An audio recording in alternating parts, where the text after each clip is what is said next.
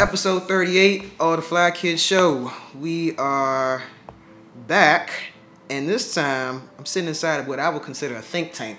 A whole design studio situation. Many people, if you follow me, you might have seen me rocking some of these shoelaces because they're so ill. And you know, I'm not a big accessories guy, but this is something that I could see myself getting with. And my good homie Chuck, he put me on to this brand, and I said, all right, let me see about it. So I wanted to, once I got into it, I was like, all right, I need to know more about the owner and the designer story. So today, I'm sitting down with, and I'm calling this the Laced Up, Dripped Up episode. I'm sitting down with Mr. Tariq Star Baker. Yo. How are you today, sir? Good. I'm here. Okay. Yeah, okay. By the way, I'm your host, Geronimo Knows. Backpack Matt, my super engineer and co-host, is not with us, but, you know, taking this show on the road. So whenever I'm on the road, you're going to hear more of these episodes popping off. So we just stop right from the top, man. Just tell everybody where you're from. I'm from Hempstead, Long Island. I'm from New York. I'm a New Yorker. I grew up in the suburbs of New York, so, you know, the small suburbs right in the hood. Okay. Yeah, Long Island's funny like that. Like it's suburban, but it still got some pockets that, you know, ain't traditional what you think a suburb to be. Yeah, no, it's like, for a prime example, is the projects up the block, and then you drive down the block. Mm. It's a beautiful house. Yeah. You know, so you actually get a chance to dream in Long Island if you. It makes sense that way if you use it in that aspect. But for most of the part, you right in the hood like everybody else. Yeah. Now I can kind of relate to that. Just the part of so I'm from PG County, Maryland, right outside DC, and the part that I grew up in, it's like borders southeast DC.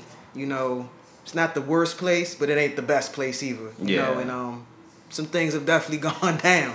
You know what I mean? Okay, so what was it like for you growing up? Just like what you remember, what like at that time? You know, what I remember is just, you know, good times and a lot of family. Okay. I grew up around my grandmother. I mean, my mother and my father. My mother had me when she was young. She was like 16 going on 17 or something like that. She was real young. And I just, you know, so my grandmother took care of us a lot. And I had both grandmothers at that time around. I used to flop from house to house. Mm-hmm. You know, you had young parents. They wanted to party and have fun. So, you know, my pops was locked up a lot. He was in and out of jail. When he was home, it was all love. But when he locked up, then we had to go see him a lot, whatever.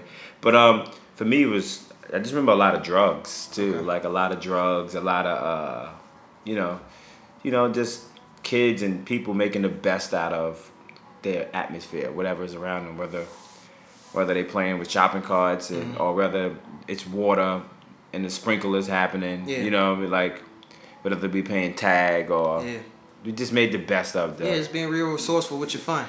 100% resourceful about in your area. Yeah. Were you always into just style? Did you always have that eye for style? Were people around you? Style, like, personally, I've always had eye for style. My father was pretty stylish. I think I got everything from him when it come to that. Okay. But personally, you know, I had a nice personal touch from coming up. Like I kind of knew what I liked early, you know. So I just created. I didn't care what people thought about anything with me. This is what I like. This is what I wore. So it didn't matter. I was into like polo and Tommy Hilfiger, all the other stuff. But I used to get like the different stuff from there. Like I'll get like I had like a lime green stressed out Guess leather, like lime green leather. Like who gets that? Like, but my whole thing was like, fuck it. If they made it, it was made for a reason. You know, for a guy like me, just a different touch. But you just knew how to like make it your own. You know what I mean? For sure. And I think that's what's key, especially for people who are considered fly or whatever. Like they just know how to make whatever their own thing and not necessarily fall in line with the crowd. I think I'm a city boy. I think. Just reality of I grew up in the suburbs, but my whole mentality was city. Like from the beginning, like I used to leave high school and get on the Long Island Railroad, go to like 18th Street. I had an internship at Priority Records. I had an internship at a record label when I was in high school, and I used to be in the city all the time. I used to hang out on West 4th Street. I remember I used to dance. I used to dance crazy. I used to go to like Sticky Mike's and all these other clubs that all the other polo heads used to go hang out at. So I happened to be the kid from Long Island, but at the same time, all my friends was from Brooklyn, Queens, Staten Island, the Bronx. So I had a set of friends from everywhere, which was, I think that was dope because I went back to Long Island. I used to always hear like, oh, this person got into a fight or this person got hurt, but I wasn't around. Yeah. I always made my way and beat all the BS. You ever cross paths with the low lifes? I was part of the low lives. What? So my whole Get out of here. So my whole thing was low lives had different. Yeah, low lives, Decepticons, guess you got different times of that. Like for me, I was the young head. You know, they used to call it T-Lo was my name. You know what I mean? Like so, you know, and that was like the double L was like you wanted to be part of that. You know, I didn't feel like it wasn't no gang. You didn't have to steal. Believe it or not, you didn't have to do it. You just had to. You just knew your. I knew everything about low that I needed to know. You know what I mean? So I was meeting people at the turnstiles, trading like P-wing jackets for teddy bear. I had all of that. I had Hurdle, Respect the Sportsman, the Visible CP knits. I can just keep going. Like I had all of it. The Hurdle Man. I was actually, a lot of people had the Reflector Fireman jacket, but they had it with a lot of the cats had it with like they was red. They had a red one. They had a blue one, but I had the yellow joint.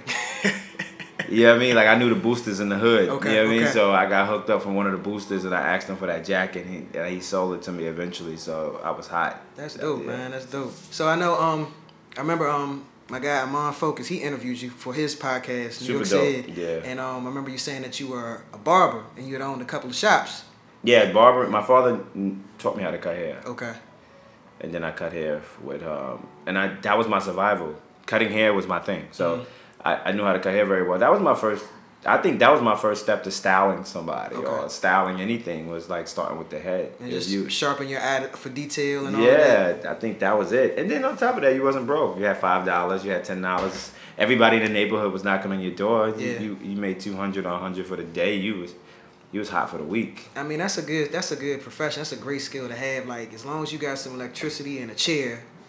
I had my grandmother's bathroom. You can make it happen. Yo, it was crazy because, you know, somebody got to use the bathroom, then you got to stop cutting the person's hair. Yeah. I got to wait in the hallway for a little while and shit. Don't let them take a shit. You be stuck. You be like, oh, fuck. I got to wait for a little while. You're my man. You want to wait a little while longer before we go back in there. But the toilet and the bathroom was that was my that good barbershop. Bathroom light. Yeah, that bathroom light and just the toilet moving a little bit from side to side on it. That was it. That's what made you sharp. Just make. You know, look, we didn't really have no real worries. The worries were survival, and I didn't even think about the future at that point. It was just all about day-to-day living. Yeah, I mean, like, you know, a lot of people parents was teaching them about what they need to be doing in the future. Like, we was taught like to survive for the day. Like, well, be good, take care of yourself now. Yeah. You know what I mean? Okay. I mean, I don't think maybe that wasn't the best approach, you know what I mean? Because, you know, your future is important, but, you know, you prepare for your future so much that you struggle crazy at that present moment. And not being focused on the moment so much. Yeah, you got, you know, look, hands-on skills and having, you know, people skills and all that stuff. I learned that with time, you know, so. A lot of my friends was going to college. Like, one of my best friends, he went to Howard. Another one went to University of Buffalo. I had different friends that were Hampton, all over, like locals. And I was like, out of high school, I said, fuck it, I'm just going to go cut hair. Yeah. And and then from there, I was like, fuck it, I want to own a barbershop. And I started that. So, were you the first person to own just the whole business and your family? I think so. My grandmother helped. I'm not sure if I'm the first person to actually own a business. I think my uncle had like a mechanic shop or something like that. I was the youngest owner in my town. Okay. In history, period. And both your shops were in Long Island? Yeah. Okay. I used to get money out of Long Island. That was my thing. What was the name of your shops? I had the first one was called The Source. Okay. Like, you know, because it was all about hip hop and music. Yeah. Then and then I was on one part of the town. Then I eventually opened up a second one. I closed that one, opened up a second one. I met a guy. I used to cut his hair. He wanted to invest with me, so we opened up a second one. Okay. and that one was called the Source 2000 Hair and Nail Studio. Okay. We opened it in 2000. So you had a whole salon situation going on by this point. Yeah, that's 17 years. We opened that in 2000. That's crazy. This is 2017 now. Okay. That was 17 years ago. Yeah, 17 years. Damn. I mean, a lot of businesses don't even make it that long. So Yeah, but I did that. I was young doing that shit. I was it was a nice place. It was 3,000 square feet. I had like wood on the walls. It had a living room feel to it. Okay. I always had a good niche for making stuff look good. Okay. So I enjoy that. So even from just styling yourself to interior design, like I can make a blank canvas look really nice. Okay. Like I just think I like it. That's the Martha Stewart in me. Yeah. So were you still going back and forth between Long Island and the city? When you I always traveled. Okay. Never stopped traveling. Okay. When I gave up the shop, I cut hair in Long Island for a little while. That was my first time really. That was my second time actually cutting hair for somebody else's shop. Yeah. Did it for a little while, and then eventually I had a Range Rover. I drove it over to. It's crazy because I drove it to 125th Street, and I was cruising 125, and I bumped into this spot called Levels, and I cut hair in Levels on 125 between Morningside and Amsterdam. Yes. But they had a lot of celebrity clientele, and I remember I used to get my hair cut at Levels. Yeah. I remember asking them all the time, like, "Yo, how you do this?" I remember my first client was like Dougie Fresh and his family and his kids. I remember cutting Mike Epps' hair in there, and I. They just was like, live it. That's what you want to be, then say it. Yeah. Start saying that's what you are, and you become it. And it happened. I was at an event. I met a lady by the name of Stacey Gray. I remember that. We was at a Mario Winans event. And she was like, "Yo, you look nice." And I was like, "You look good too." Like, just giving her a compliment. Real good energy. And she's like, "What you do?" And I told her. And she told me she was a celebrity hairstylist. And I was like, "Get out of here. You exchange contacts. Boom, boom, boom." And she called me for a video shoot one day. And that was my first time really like working on a set. Okay. So would you say that was your first? That's how I got the name Starway too. Okay. So it makes more sense now. Nah. I mean, there are stories to every nickname, so. Yeah, they say Star for short, but Starway was it, because like the Star's Way. Yeah. Okay. So was that your first professional foray into fashion? Yeah, hair. Yeah. Okay, so you were just there cutting. I was there just cutting. I wasn't styling. Okay. So what was the first? I was assisting her. Okay, so what was your first professional move within the fashion industry? I went through different stages before I got to that. So I've been designing for like the last, I guess, 7 years. Okay. Not that long. Okay. I mean, even when I was in high school, I had a scholarship to school, Parsons. I didn't take it. You know what I mean? I couldn't take it. It was just, I wanted to be able to survive. I didn't have the backing to actually go to school and eat well and all that type of stuff. Would you have done it had you had the yeah, I would have. financial backing? I would have. So? Yeah, I would have. I think I would have. I would have did a lot of things. Okay. Because but I don't know, with this mindset. I mean, I have the survival mindset. Yeah. Like, I'm just one of them people that you don't know what's happening with me. Like, you don't know. You don't even want to guess because you might be wrong. You know what I'm saying? Like, I give that energy off. Yeah. Like, I do know that part about me. Like, if I dream it, I do it. So, like, I'm not like a dreamer. I'm a dreamer. I'm a Pisces, so we dream, but I'm left-handed. Like, I think totally different. I don't know nothing about zodiacs, but I am left-handed, so yeah. I'm with you. Yeah, I'm left-handed, and I think left-handed people attack things a lot differently. And then maybe, most people are whatever, that's whatever, cliche, but it's the truth. No, it's definitely the truth. You can't put me with every category with someone else. But anyway, to say all that, I go at what I want, and eventually I get it, regardless. I mean, even up to that point, like to the point where you met this woman and she asked you to come on the set of video shoot, all that. Even up to that point, you had already done so much to just start sharpening your skill set and everything. And you did that on your own, like not even through traditional means. A lot of people can't do that. A lot of people can't come up on opportunities and like start honing their skills that way. You know what I mean? Yeah, all my skills was everything I built was all opportunity. Okay. not necessarily somebody gave me the opportunity. Maybe I created the opportunity. Okay. Because I'm a creator. Yeah. Like I create opportunities. Not necessarily. I actually, not too many people gave me opportunities. I think I've earned my opportunities. Okay. You know what I mean? Like, you know, if I don't call nobody throughout the day, most of the time, I'm not getting a phone call based on my personal. I'm getting a phone call based on what can we do for each other business wise. Right. Just keeping it all mutual. So then, past 7-8 years, you said you've been designing. Yeah, so I did. I mean, you gotta understand. I went from cutting hair. I mean, this is, you know, in most interviews, all sound like, you know, you tell the same story. I mean, the reality is that it stages to who I am as a person. So, I mean, I went from cutting hair to really quickly. I went from cutting hair to like being bored with that, working with celebrities and stuff, being bored with that to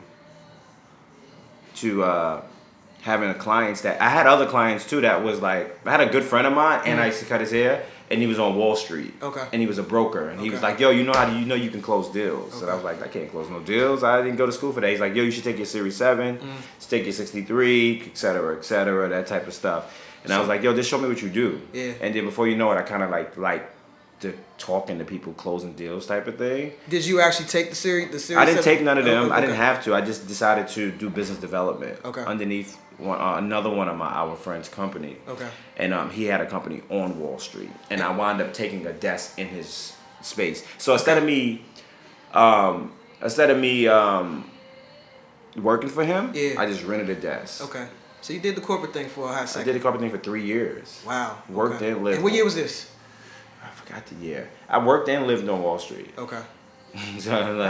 So I wore a suit and tie on a regular. That's a come up. For a kid from Hempstead, Long Island. Yeah, I did that. I mean, my goal was business development, so I wanted to help people that was like me, that didn't have opportunity. So I used to work with like Chase Bank. I used to work with a lot of, I used to help develop the credit, see what's going on with their TransUnion, Equifax, and Experian. Seeing what's happening with that. I try to just help people. I was pretty good at creating corporations and all of that. So I just wanted to kind of help people that look like me.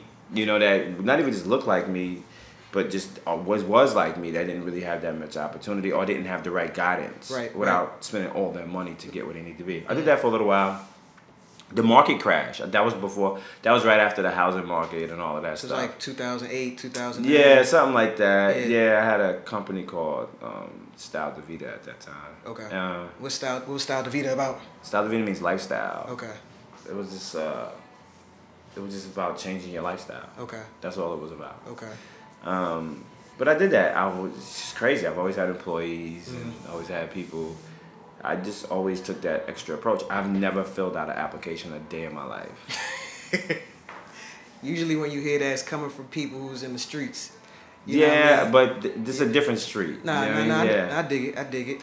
I never filled out an application because I just always wanted to just try shit. Okay. You know what I mean? And so did you always want to be your own boss? No, I didn't know that. Like, because some people, they struggle. I want to be an entrepreneur. That's what I want to do. I actually don't mind being part of like a dope team. Okay. Like even me as a designer now, I always look for opportunities to work with like bigger brands and design within. You know what I mean? And be independent contractor within. You know what I mean? That's one of my goals. Like to design for some of the other brands out there in their footwear department. Okay. And help enhance the footwear. Okay. With my skills. Yeah, that's gonna happen. Okay. I can see that. Okay. So you were on Wall Street for 3 years. I did the Wall Street thing and then, died. I had an office on Wall Street, then I got an office on Lafayette. I started I was out of the suits, started wearing back sweatsuits more and just that barber look. That's that dumbed down look. And I had a good friend who was a music producer. Remember I told you I had an internship in music and then I used to cut celebrities, so I kind of had a good record label and like good history in the music industry. I knew a lot of people at that time that was interns and everything else. So I started managing this producer by the name of Bula. Okay. He did like Beanie Siegel Flatline. He did like Nicole Ray, If I Was Your Girlfriend. He did like Neo joint. He did a lot of he had a lot of joints under his discography, and I started managing him. We grew up together too in Hempstead. He so happened to be from the same town. Right. So he had the same goals. I was around people that just had the same goals as me, and then I wound up managing him while I was trying to figure it out. Okay. In the mix of managing him, it was a struggle. I went from Wall Street to eating dollar pizza. You know what I'm saying? Just that fast. So, I just did odds and ends stuff. Like I was managing this club. I was working with this dude named Derek Corley. He was a real good friend of mine. He used to manage a lot of clubs, and he'd get all the promoters in. So that was my nighttime gig. I used to work with him, working with the promoters, and then I used to manage Bula in the daytime. And I still had the office on Lafayette running Style de Vida management at that time. And then I just like fuck. I was like, this is. I was upset with it. It wasn't really making no money for me. At that time, just having gone from, you know, being on Wall Street to, like you said, just eating dollar pizza, like, what did that do for you, just like mentally, emotionally? Like, did it fuck you up? You gotta understand, like, I went from a dude from the hood, didn't have much, to like Porsches and Porsche 911s, Range Rovers, and just doing what I wanted to do, to working with celebrities, to being on Wall Street wearing Zinnian Canali, Pazinelli suits, to like, you know, back to like dollar pizza and shit like that. Like, but I wasn't never scared because I came from that. Okay. So you gotta understand, like, you can't be scared of where you came from. It's like you were familiar with struggle, even though it's not necessarily something that you wanted to experience. But you I'm could totally familiar with struggle. You could get through it. Yeah, I don't get nervous. I just figure out solutions. Okay. All right. So, in the music industry, as far as managing. Yeah, I used to work with him. So yeah, that was cool. We got far with him. Okay. Like we got 106 in Park, Video Pick of the Week. We got. We did a lot. We did a lot in that period of time. He got MTV on MTV. He was on MTV Jams, MTVU. We got pretty far. It just wasn't no money. Okay. And it like, you know, it wasn't no money. Like for me, I had to make a choice. In the mix of it, I met my mentor, which is a really good friend of mine, and like a brother. By the name of GMD3. GMD from Switzerland. He wound up shooting pictures for artists that me and Bula was working with and stuff like that, and me and G developed a really good relationship. G was developing his skills with product and all of that at the same time. He was a director, he's a CGI graphic designer, so he was developing his photo skills and everything at the same time. So I built relationships, like I said, with people leading up to whatever I was doing. But then I started designing. And one day I think I designed like a bracelet and a wallet. I think my wallet got stolen, and I designed a wallet, and then I tried to find a manufacturer that can actually finish off my design, and I wound up meeting a lot of good people just doing some homework. What pushed you to design this bracelet and this wallet? Like, of all things that you could design, or just in your mind you're thinking like, let me make myself something real quick. Cause I think it was always, I knew how to draw, so it was like accessories has always been dope to me. So I was like always the thing. Like if I design a shirt, you're gonna put the shirt on today, and it might not see you for a month. But if you put a belt on or a bracelet on or what, you're gonna wear it every day. Right. That was my mindset. Okay. Things that people can't connect with on a regular. But I didn't even do it for the people. I did it for a thing me connecting. Okay. Things that I could connect with every day. Right. I didn't want to wear nobody else's wallet no more. I wanted to wear my own shit. And that's kind of like the reverse, because, you know, you think about, in retail especially, you think about like merchandising and buying and stuff like that. It's just like you're supposed to buy for the trends or like what people are into. You're not shopping for yourself. You're basically shopping for other people. So it's kind of like, that's like the reverse thinking. I would say the reverse to the approach when it comes to retail. Yeah. You know what I mean? Yeah. I mean, I just felt like I had an eye and I could play around with it. I remember Bula saying to me like, yo, you can get real serious at this. Like, I'm like, man, get out of here. I'm like, get out of here, man. So at this point, you didn't have like an exit strategy or a plan of like what. I just was living. I just was. I mean, now remember this. Throughout all of this, I still lived by myself. It's not like I didn't. Me and Bula lived in the same house for a little while. That was like but I still I didn't live with my mother. Like, so my struggle. You never went back to Long Island once you left? No, not to live. Okay. To visit, yeah. Right. That's what I mean, to live. You never went back to live in Long Island once you left? I just figured out what. I mean, I could go, I can go get a job doing whatever I want to do. To be honest with you, I like what I like. And I think I'm one of them type of people. I'll wait until it pop off what I like. Okay. But yeah, so how I started designing accessories, and then, you know, like I said, I just kept pushing. I learned a lot more about leather and all these other materials, and I like sneakers a lot. Okay. a lot. I So think you would consider yourself a sneakerhead? I consider myself a sneaker guy, not a head. I mean, because I think there's not no one particular. I like Jordans like everybody else do. I know my history, but there's guys that know why it was made and why that sneaker, why Nike did that, or when did Tinker start working with Nike? Like, these people know all of that. Like, that's not what I do. I just admire shapes and colors, and so I in quality. So I was into quality. So I didn't care who made it. It was about the aesthetic for you. Yeah. So anyway, but I always felt like sneakers was missing something. I felt like you spent all this money and they gave you something, but you was missing something at the same time. Okay. And I remember me and Bulai having a conversation. I'll say this in all my interviews. Like, the conversation was more like, he was like, yo. I was like, yo, man, damn, it'd be dope if it was like some fucking leather or something, some type of different laces. I get tired of this shit. The laces should match the shoe. And he was like, yo, that'd be dope with some Python shoelaces. And I was like, nigga, you can't make a bunch of Python shoelaces. You can't make a bunch of Python shoelaces because it's going to cost people too much money. I already started thinking business. Right. So instead of just being a conversation, I went and actually did my homework on it. And it wasn't done before. Only thing was done was like the traditional joints that you see, like that Timberland made. But there was nothing that mimicked the actual real shoelace. Yeah. It was never done in history. Like, you gotta understand. What you're doing now with Aglet Italy was the first in the world. Premium leather shoelaces. Was the first in the world. Wow. Okay. No. World. Now you gotta understand what I'm saying. No.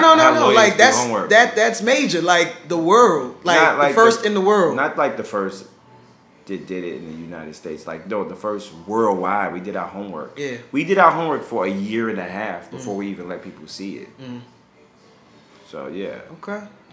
So, I didn't know that. I didn't know, like, I knew it was like the first of its kind, but I didn't know, like, globally. It was the first. You had never seen it before. Okay. Nobody's mimic a real shoelace because they didn't think about the shoelace no more. They forgot about it. The shoelace was hot at one time. Yeah. When I used to dance, and shoelaces was it. Yeah. Break dancing, it was about the fat laces. And shoelaces was how you separated, how you was. Whether you wore no shoelaces, whether you wore them crisscross, whether you wore them checkerboard, whether you wore them straight across, whether you mix up your shoelaces, whether you change them every.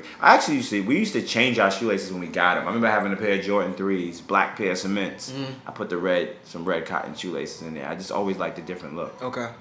So yeah, that was just always it was an opener for me. I told G about it in GMD, and he told me it was genius. Like, yeah, that's genius. I was like, all right. And when I was before we got started, I read that piece right there on the wall with you and your partners. So it started out with me. Then I told Joel about it. It was me, Joel, Jean Paul, and Vitari, Ty. All four of us was Aglet Italy, and we pushed it as a group, and everybody, we all had something to bring to the table. So what year did Aglet Italy officially launch?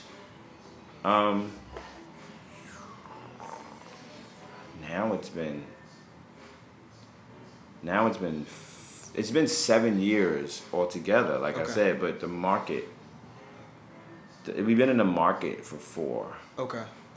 So before officially launching, you were already selling your designs, or no? I was already doing stuff. Okay. I'm just saying, before we officially launched, no, for a year I tested the market out. I was giving shit away. Okay. Yeah.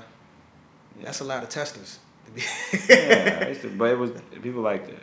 What was the overall response? Like you said, people liked it. Like, what were people saying to you because like you said, it was the first in the world.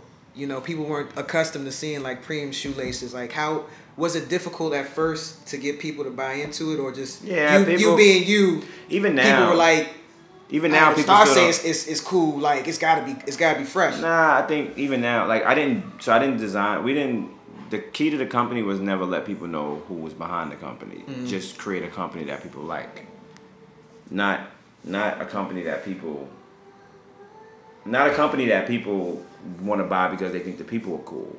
That was the thing I was always talking to G about. Like, let's not show a bunch of faces. Like, let's just show good, dope product. And people were just going to buy it. They thought everybody was from Italy. People didn't think we was from America. Yeah. And a lot of people don't even know, like, a lot of people didn't even know what the company means. Right. He thought it was a fancy name. Mm-hmm. Yeah, because I saw when I was reading, it was like a play on like on the word, and like y'all were thinking about acronyms and all these different things when y'all first came up with the name. So what does aglet mean? Yeah, aglet is the little piece of plastic on the end of your shoelace. Okay. That's an aglet. Whether it's a plastic one or anything, even your sweatpants, that little piece of metal or plastic or whatever they decide to use, it's called the aglet. Now y'all know. There's actual an official name for that little piece You of can plastic Google it, yeah. on laces and whatnot. Okay, but you just switched out the E to an I. Okay, Yeah. okay. We did that for search engine acronyms. So if you search aglit, AGLIT, you're gonna find only you're your gonna, thing will come up. Yeah. Okay. But if you search, change it the to proper an E, yeah. Okay. Change it you to won't an find E. you. Yeah. That's smart. That's smart. So that makes our Google stronger. Right. That SEO is important. A lot of people don't think about that. Yeah, like that made it really heavy because when you Google premium shoelaces, leather shoelaces, anything, we come up first all the time without even paying for ad space. So sourcing the leather from Italy, like how did you go about that process of like? No, we was part of a team. So in the United States, there's always a home for some of these places. They need to get the product here, and we ran into a couple of companies that actually source from different parts of Italy, and we just started working with that company. Okay. At this point, had you already gone out there to We didn't go to Italy. No. Okay. We never had to. I mean, we only care about we love Italy. I think Italy is a really incredible place, but it was all about the leather. How important is it to know the source of your materials? Because I find that a lot of independent clothing lines, designers, like they don't do that. And I don't know if it's because they just don't care or they're just not able to. They don't have like the resource. Yeah. Yeah, it's good to know where your materials come from, what part of the country, how it's being made, how it's being treated. It's important because now that helps sales, and that helps the client that's buying it. You're selling somebody something, you should know about what you're selling them. What's the one question you're asked often, like for somebody first time they come into the shop or they wanted to buy some laces? Like, what's the one question that they ask all the time? Wow, I didn't know. They always ask, "Wow, there's a store for just shoelaces?" Yeah, that's the first thing they always say. Or like, "Oh my God, it feels incredible." And I've had stupid questions like, "How do you guys pay your bills just on shoelaces?" I'm like, "Huh? How did you ask somebody that type of question?" I mean, that's beyond being stupid. That's a little intrusive. Like, yeah, but we go, well, the same way the guy that sells ice cream in the wintertime is no different. Right. Like there's a market for it. Somebody's going to want to buy this. We got people that dropped off sneakers by 15, 20 pair at a time. Mm-hmm. So when you first started, did y'all initially start with a brick and mortar store, or was it just online? No, it's not about brick and mortars for us. We have online was our key. Okay. And social media was pretty heavy, so that was it. We was never gonna do a store. Okay. We just tested it with a store. We kind of got hooked into that. So yeah, it wasn't about the store. Okay. And the first store, NoHo, that was the first location? NoHo was the first location. That was a test location. We did pop-ups before that. We did West Broadway for like 3 days. Okay. We did test it all through New York City. Okay. We went on a road trip. We did on a tour. We took a Mercedes-Benz Sprinter. Okay. How many cities did y'all hit up? DC. We didn't hit DC. We were supposed to hit DC. That never happened. We hit Atlanta. Okay. We hit Chicago. Like 3 states that we hit back to back. It's a lot to be in a Sprinter for that long. Doing pop-ups. How long was y'all on the road? For a minute. Okay. Yeah. I mean, we did it. Was it fun. Was it worth it? It was expensive, but it was worth it too. Okay. Yeah, it was interesting. Where's your most clientele coming from? Like, what part of the country, or what country even? Like, you find your largest amount of customers. Like, is New York behind you the most? New York is behind me for the store, but we got from everywhere. We got a lot of Atlanta. We got a little bit everywhere. Okay. I can't really say one place. Like, I look at my databases. It's all over. It's all over? Okay. We're going to take this second to do my new favorite segment, Critical Place Theory. Okay. It's like where I ask everybody, 3 things you love or hate about your city. So go ahead and run it. Well, what I hate it. You can start with either the good or the bad. It's up to you. The things I love about my city is how it's a melting pot, and how it's so inspiring, and it inspires you. It gives you energy. It charges you when you dare to just go do something. Okay, absolutely. It's so many opportunities there. Yes. You just gotta know which block to turn on. But every block in my city of New York has a opportunity. So the first thing is opportunity, love. The second thing is the energy, right? And the third thing is the people. The people, you'll learn a lot from the people. Just watch. Just the energy, the spirit, the diversity. The diversity. So the thing that I hate is me being a New Yorker. I hate how people separate themselves. Okay. So they're stuck in one area and they don't know how to use what's here. Like stuck in like their own borough, yeah, or their own city or the or neighborhood. town. Okay. Yeah, they don't. I hate that people don't really use New York for what New York can be used for. Because there's so much here. Like right. you could be even from like Jersey. You can be from anywhere. It's still you're right here. Yeah, you can really use this shit. I hate that we don't work together enough. We be in pockets. Yeah. And another thing I hate is. I hate the fact that even when we still got Uber, it's still hard to get a yellow cab. That's wild too. Well, you know what? You would have thought, because I know at home in DC, the cabs now, like they'll pick us up, cause like Uber and Lyft and cut into their money so much. So I've watched it. I don't take the cabs just because I know it costs more than the Uber and Lyft. I got a credit card, I can use it. But just seeing, I'm just like, damn, like it took for this to happen for you to decide to pick us up. Yeah. Another part that kind of reflects on the part of how people don't utilize it. The people that do utilize it, they stay in pockets. Like don't share the knowledge, don't share. Yeah, they just like I'm over snoozy in this area. Yeah. Like that exclusivity. For what? For what? The tourists use our city more than we use our city. But New Yorkers hate tourists. And New Yorkers hate tourists. But without the tourists, New York wouldn't be the same, because New Yorkers don't really use New York the way New York's supposed to be used. Right. It's the tourists that do. We're not the ones that keep the hotels open. Right. Even down to just like the cool things that people might decide to take advantage of in New York or wherever. It's just like a lot of that there isn't really because of the residents. It's because they trying to keep drawing people in. Yeah. Think about the average New Yorker. They never been a tourist in their own town, in their own state. So like ask a New Yorker, have they done any tourist stuff? Like even something like just going like Empire State or Statue of Liberty. All of that. Like be a tourist for the day. Like New Yorkers don't do that. Well, I have to say, before I moved to New York, I lived in New York for a while. I would say I'm glad that I got my tourist stuff out the way on my 8th grade class trip. But it's different as a grown up. Okay, so you're saying I should try it again? Why not? Okay, I'll think about it. All right, was that 3? Yeah, that was all 3. That was 4. All right, I'll take it. All right, I wanted to ask once again about just like brick and mortar versus online, because you did have both going. You do have both going. What is just some of the pros and cons of like as an independent accessories designer or just an independent business owner? Period. Just like, does it make sense to even open a brick and mortar at all, or? Well, we were the destination store, so Okay. I think it works good if you create a good clientele. Yes, the overhead is serious. It's nothing to play with, but but you can, if you have the product, supply and demand. If you have the demand, people are gonna come looking for you.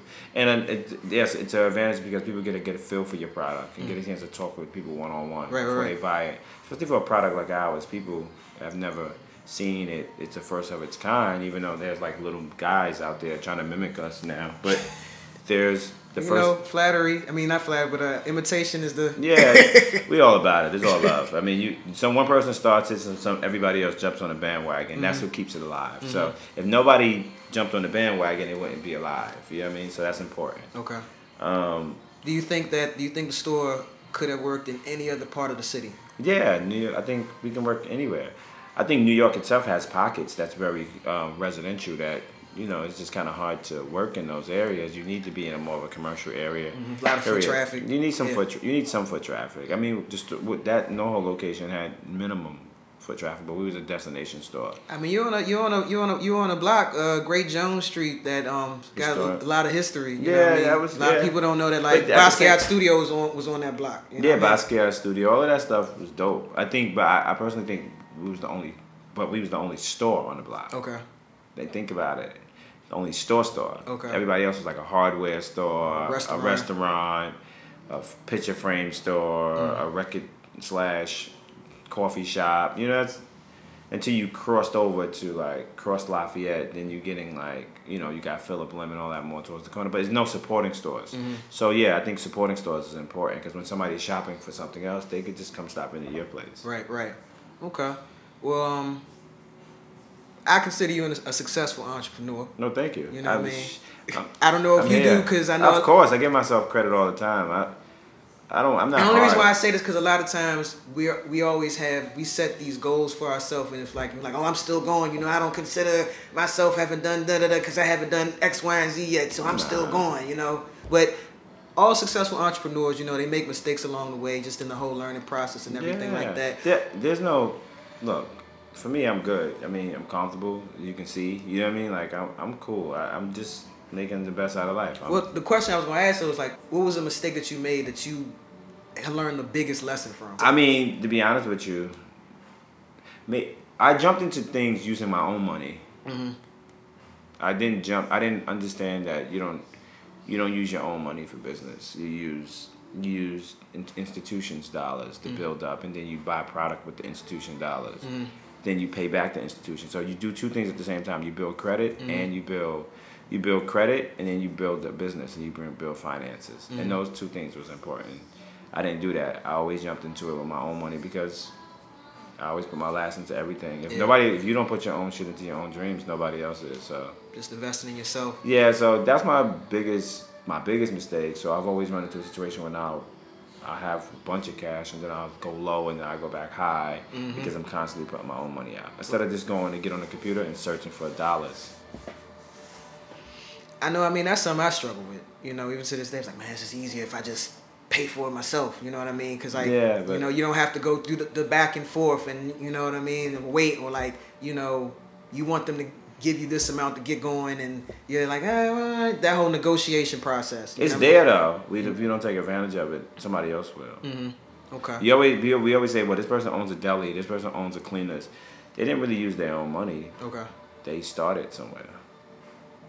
Something to think about. I mean, even naming those types of businesses, you think like people just sunk in everything they had. Sometimes they did things to pull it out of certain areas, whether they're pulling out their mortgage.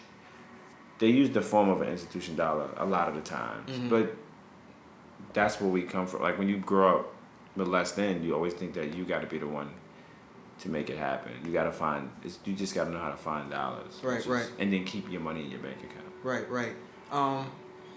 I mean, just everything you've discussed, you've mentioned about your story, your journey in this interview, like it's a compelling one, you know what I mean? And like, you know, like I say, I didn't know a lot of this about you, you know what I mean? But I knew that, you know, you got an ill eye for design, great business owner, entrepreneur, all of that. It just sounds like you just had like a strong level of self-determination, you know, which I think a lot of people lack.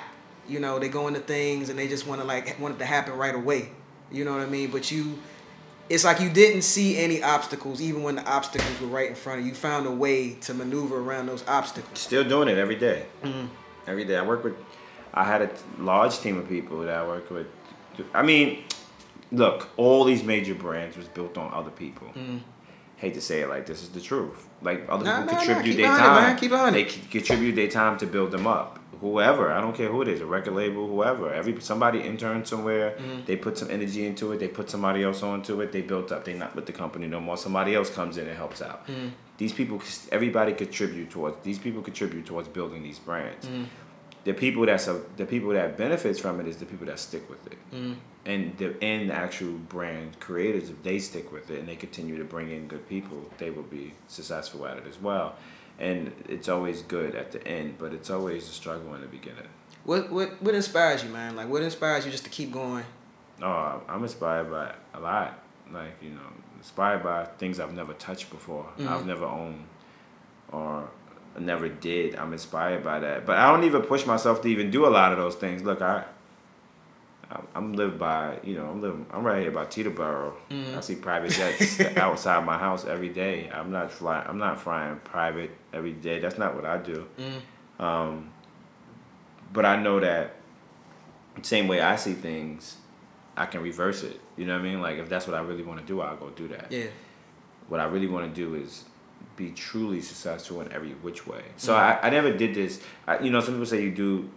I just got into business to build up my last name, not necessarily to build up what I can put in my pockets today. Yeah, I survived today, but it's all about my last name. If I can have, my kids can have something to live off. Right. Just somebody have to start it somewhere. That somebody's talking about something later. Okay.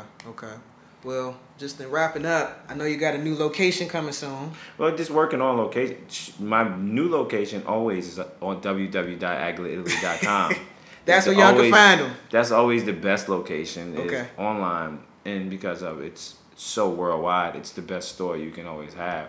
We're in the mix of talking about developing an app for the brand, which would be really good for people. We're doing private client services when, we want to we want members. We want people to become a member. When you call you don't have to always go online. You could just feel old school with it.